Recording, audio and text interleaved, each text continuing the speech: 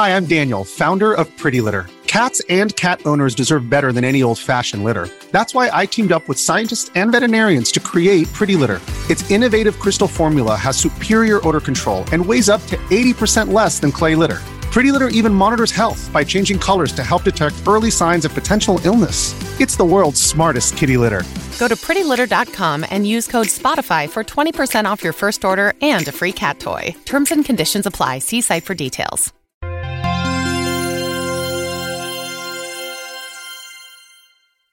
There's this thing that millions of people are doing, and yet no one discusses it in public.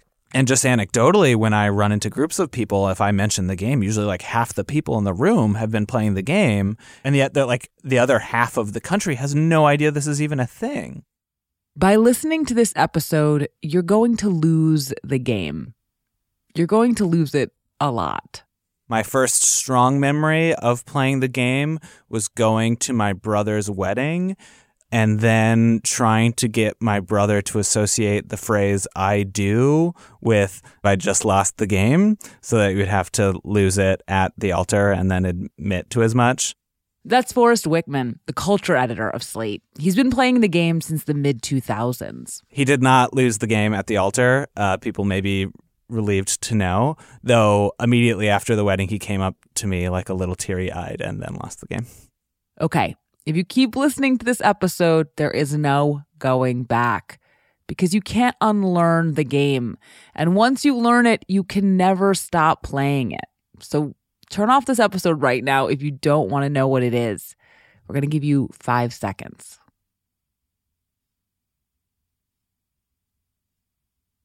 Okay. Here it is.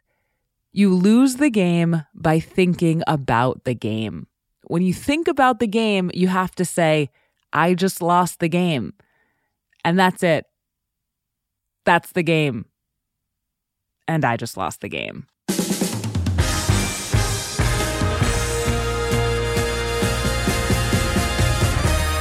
This is Decoder Ring. I'm Willa Paskin.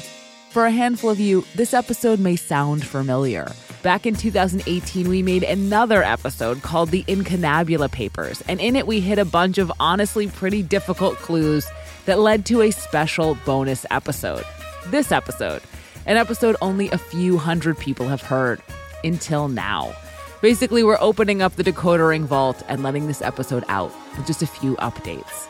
And this episode is about the mind game known as The Game. It's silly and harmless, but also infectious and unforgettable. If you already know of it, there's a good chance you learned about it around the year 2010 or earlier this year on TikTok. But it goes back further than that. It's an analog viral phenomenon with roots in psychology, game shows, and a British science fiction club. So today, on Decoder Ring, where did the game come from?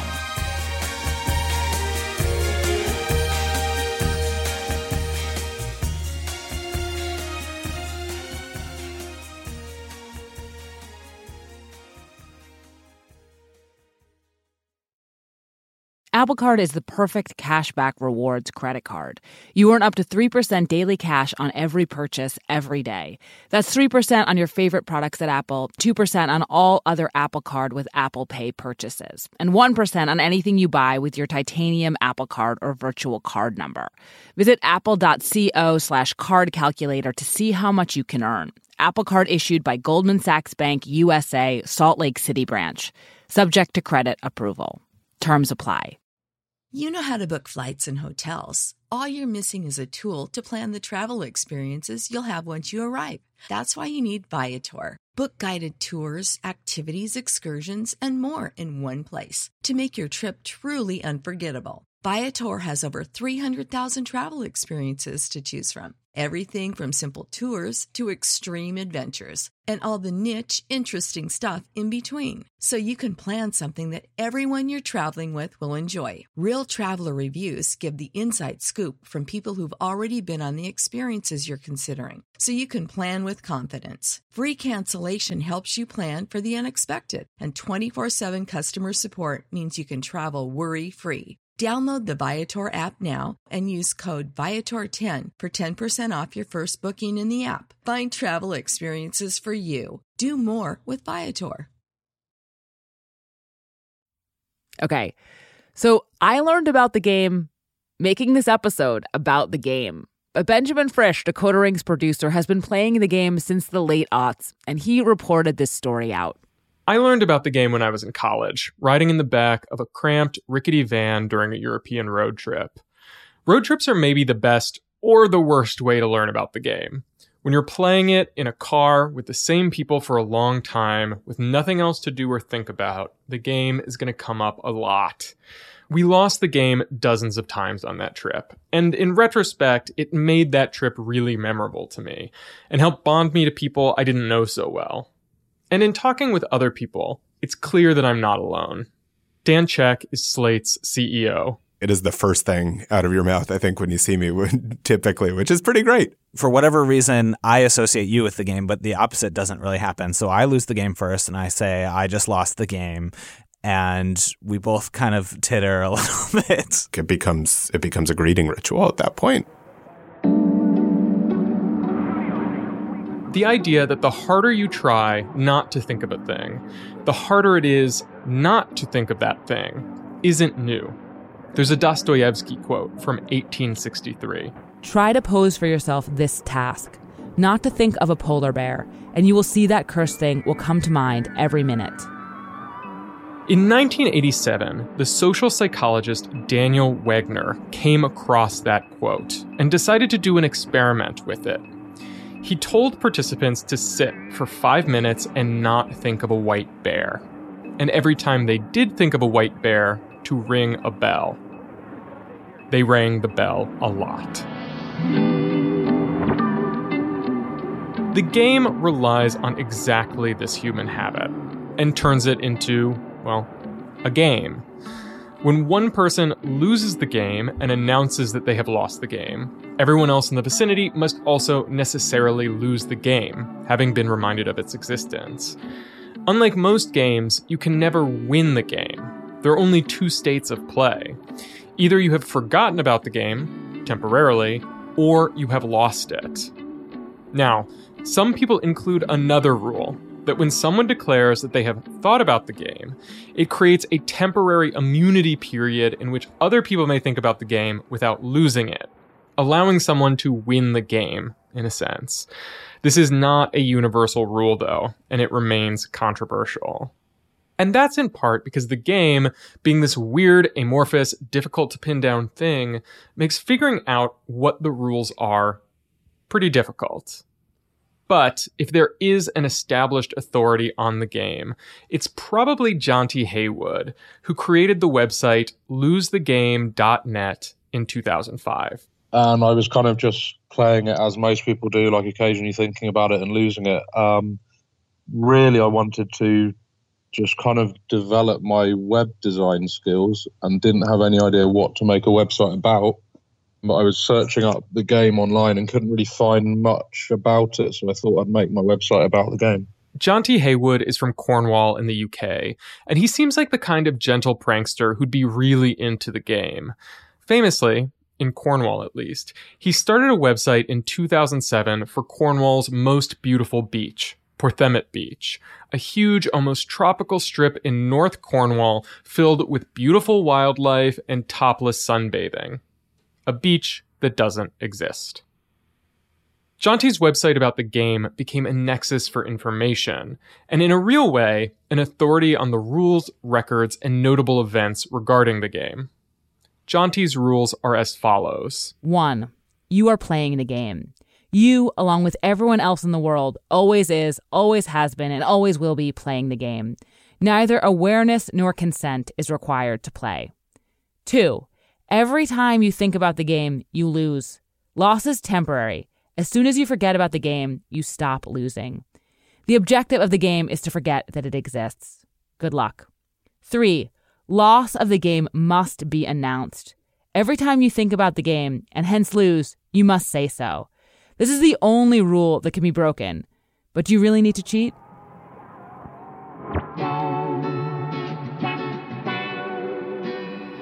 Jonty notes that the idea of grace periods are a common addition, but they are not included in his classic rule set. Jonty is also a notable figure in the lore of the game, not just for collecting resources on it, but for single-handedly spreading the game to thousands and thousands of people. According to Jonty, his Facebook group devoted to celebrating and spreading the game was hugely popular. Before Facebook changed their group system, they basically deleted all the groups at one point. There were 200,000 members in the Facebook group. A hit counter on his website currently stands at over 4.8 million, in his words, infected. The heyday of the game, on the internet at least, was in the late aughts and early 2010s. This was a time when the concept of virality was coming into everyday use, and the game was a perfect, if extremely analog example of how an idea can spread in the digital age. A rash of notable pranks having to do with the game happened around this time. In 2009, the site 4chan rigged Time Magazine's online poll of the 100 most influential people, so that the first letter of each name on the list spelled out a lewd forum in-joke, followed by the words, "Also, the game." In the same year, Christopher Heatley, a man from Belfast in Northern Ireland, won a prize from Cadbury, the chocolate company, and got to put a message of his choice on 2 roadside billboards in Belfast. His choice was, "You just lost the game." Since then, references to the game have showed up all over the place, but especially on social media, and most recently on TikTok, where thousands of people have been losing the game since lockdown. You just lost the game. You just lost the game. Hey, everyone, guess what? What? I just lost the game. I lost the game! Once you know it exists, you start to notice the game all over the English-speaking world. It's pretty much endemic at this point. So now we turn to the big question. How did this happen? In 2007, TV network CBS dropped 40 kids in the middle of the New Mexico desert as part of a brand new reality show. These kids would have to build their own society from scratch. And if this sounds like Lord of the Flies to you, well, it was meant to. We were on this mission together, and we were going to prove to the world that we could make a better society than adults could. I'm Josh Gwynn, and I want to know what this wild TV experiment was really about. Split Screen, Kid Nation, a 6-part podcast from CBC. Available now.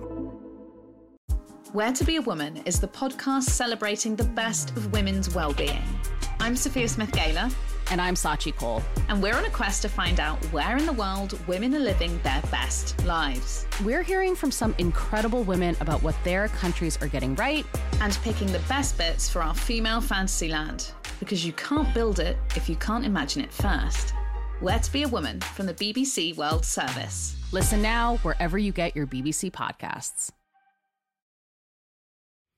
No one knows for sure exactly where the game came from, but I think it's pretty likely that it evolved from a mind game, a totally different mind game, played by British students in the late 1970s. This was in days when there really wasn't any kind of proper geek culture. That's Nick Lowe, a classic scholar at Royal Holloway College in London, who was a PhD student at Cambridge at the time. There was a science fiction society in Cambridge, a student science fiction society, which met in a pub once a week. So, it was the age of punk. There was this kind of punkish sort of attitude to the ways in which we were thinking about maths as a tool for kind of exploding people's heads and, if possible, the foundations of reality with it.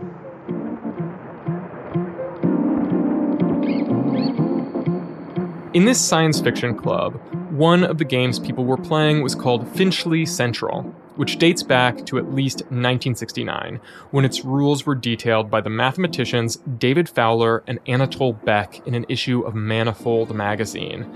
According to that article, the rules are as follows. 2 players alternate naming the stations of the London Underground. First to say Finchley Central wins. It is clear that the best time to say Finchley Central is exactly before your opponent does. You could, of course, say Finchley Central on your second turn. In that case, your opponent puffs on his cigarette and says, well, shame on you. In other words, you can win at any time. You just have to say Finchley Central. But if you say Finchley Central right away, that's bad form, bad sportsmanship. After all, it ends the game just as it begins. You can see how it's related to the game, but with a key difference. You can actively win Finchley Central. There's also a game very similar to Finchley Central that premiered later, in 1989 on the BBC comedy panel show I'm Sorry I Haven't a Clue. The rules are exactly the same, but the winning phrase is another London tube station, Mornington Crescent. Now we're going to play the game called Mornington Crescent. Fulham Palace Road. Marylebone Station. Seven Sisters Road. Oh. Oh, hoist with his own petard. It's ours in 3. Pall Mall. Charlotte Street. Mornington Crescent. Thank you.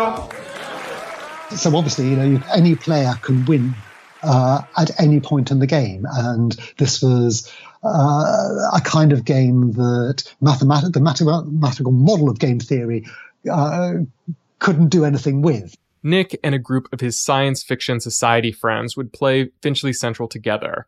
And at some point, the game evolved. One of us came up with the suggestion that you could have a variant in which you win not by saying Finchley Central first, but simply by thinking of it first. And then it was a very small step from there to an even more interesting variant where instead of winning by thinking of Finchley Central first, you lost by thinking of it. So you lose the game the moment you think of the winning move in the game, which is the only move you can sensibly make. The society loved this version of Finchley Central and started passing it down within the society from year to year. Nick Hobson recalls that there was one man, Mark Haslett, who wasn't there for its inception, but who was really into it. Mark in particular, I think, was the kind of typhoid Mary of this particular mimetic virus. He kind of spread it out to everyone he met. Nick says that you were the person who was telling everybody about it. Well, that's Nick for you. That's Mark Haslett, Nick's former roommate. He's retired now, and for what it's worth, doesn't remember his enthusiasm for this version of Finchley Central being quite as extreme as Nick remembers it being, but he was nonetheless a major part of its origin. Your head's just caught up by it. I mean, there were some people who got so into it as a metagame that you kind of almost felt like when you weren't thinking about Finchley Central, that was a meta loss. You spent, your part of your head was just permanently thinking about Finchley Central. Oh Lord, if we'd stumbled across a game that was as addictive as Finchley Central is. Damn good thing we didn't find one that was dangerous. Eventually, Nick and Mark and all of their friends left Cambridge and sort of forgot about Finchley Central. I never knew about the game until about 10 years ago. It started appearing in the British press, and it was the first time that I knew that it had gone out in the world. All my students turned out to know about it, and I was kind of one of the last to know. And I got in contact with Mark and with other people who had been part of that original. And we were all completely baffled. None of us knew that the game had become this thing. This is kind of a sobering life lesson, really, that all the high-minded attempts to be a scholar and a teacher that have driven many of our careers since, they pale into insignificance beside having a kind of collaborative hand into creating one of the stupidest ideas in human history.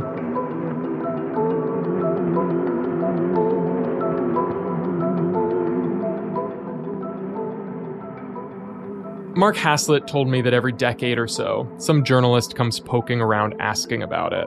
And in the intervening time, he hasn't thought too much about Finchley Central.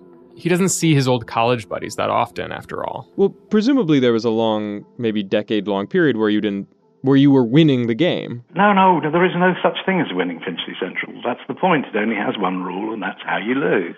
I mean, the idea of the immunity period is basically so that you can enjoy having won the game. But that you can't win the game. That's the point.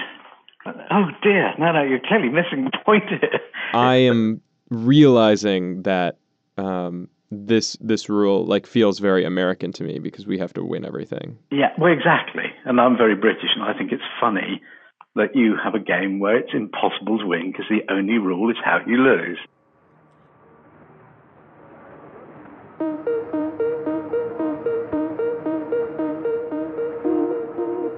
There's still a hole in the story.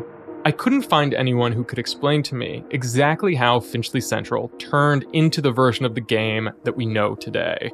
We're thinking about the game itself, rather than thinking about a London tube station makes you lose.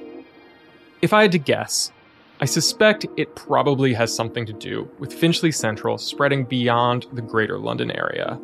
No doubt, part of the fun of Finchley Central was losing Finchley Central every time you saw the name on a map or a signpost.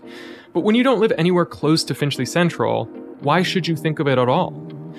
When players moved away from London, they probably just dissolved the tube station entirely, and the game became fully self-referential.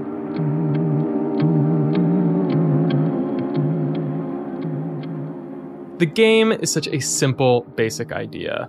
It almost seems like something that has always existed. Like it wasn't something that was invented. It was just discovered.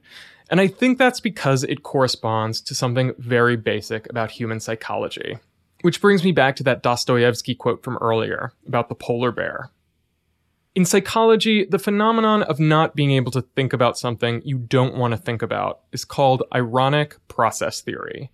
The way that the mind, when it tries not to think of something, seems incapable of letting it go.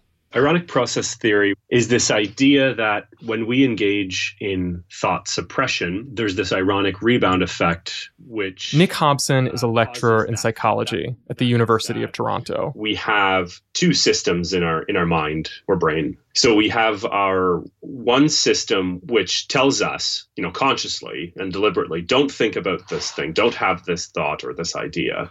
So when we tell ourselves not to have a particular thought or an idea, that sets off this unconscious monitoring process, and it sort of checks in every so often to make sure that we're not thinking about X. But as a result of monitoring for X, well, then X comes to mind. And that is the irony, which is, it's sort of like a flaw in the design of our psychology, through evolution. And this is the outcome of it.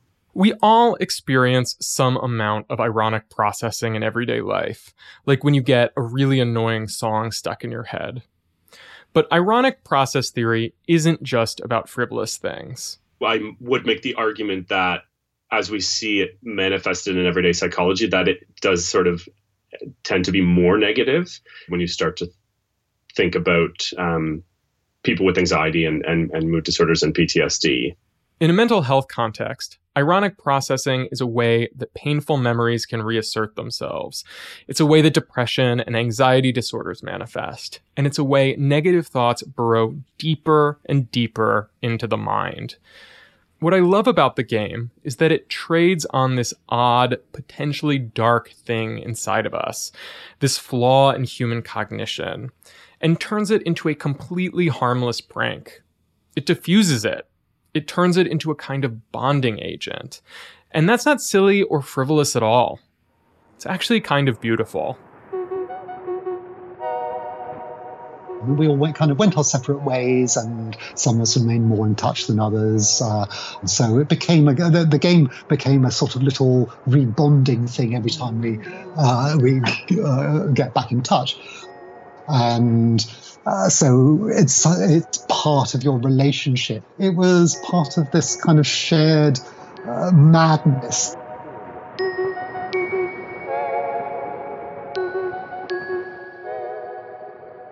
This is Decoder Ring. I'm Willa Paskin. I'm Benjamin Frisch. Thanks for listening. This episode was written by Benjamin Frisch and produced by Benjamin Frisch and Willa Paskin. Cleo Levin is our research assistant. Special thanks to Forrest Wickman for suggesting this topic, and to June Thomas, Haley Gavin, Danielle Hewitt, and everyone else who gave us help and feedback along the way. See you next week.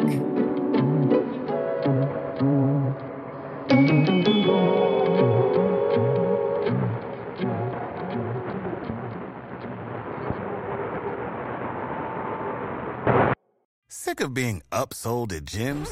My guy, you're currently a base member? For $90 more, I can upgrade you to our Shred membership. For $130 more, you'll be a Swole member. And for just $300 more, you'll reach Sweat Platinum.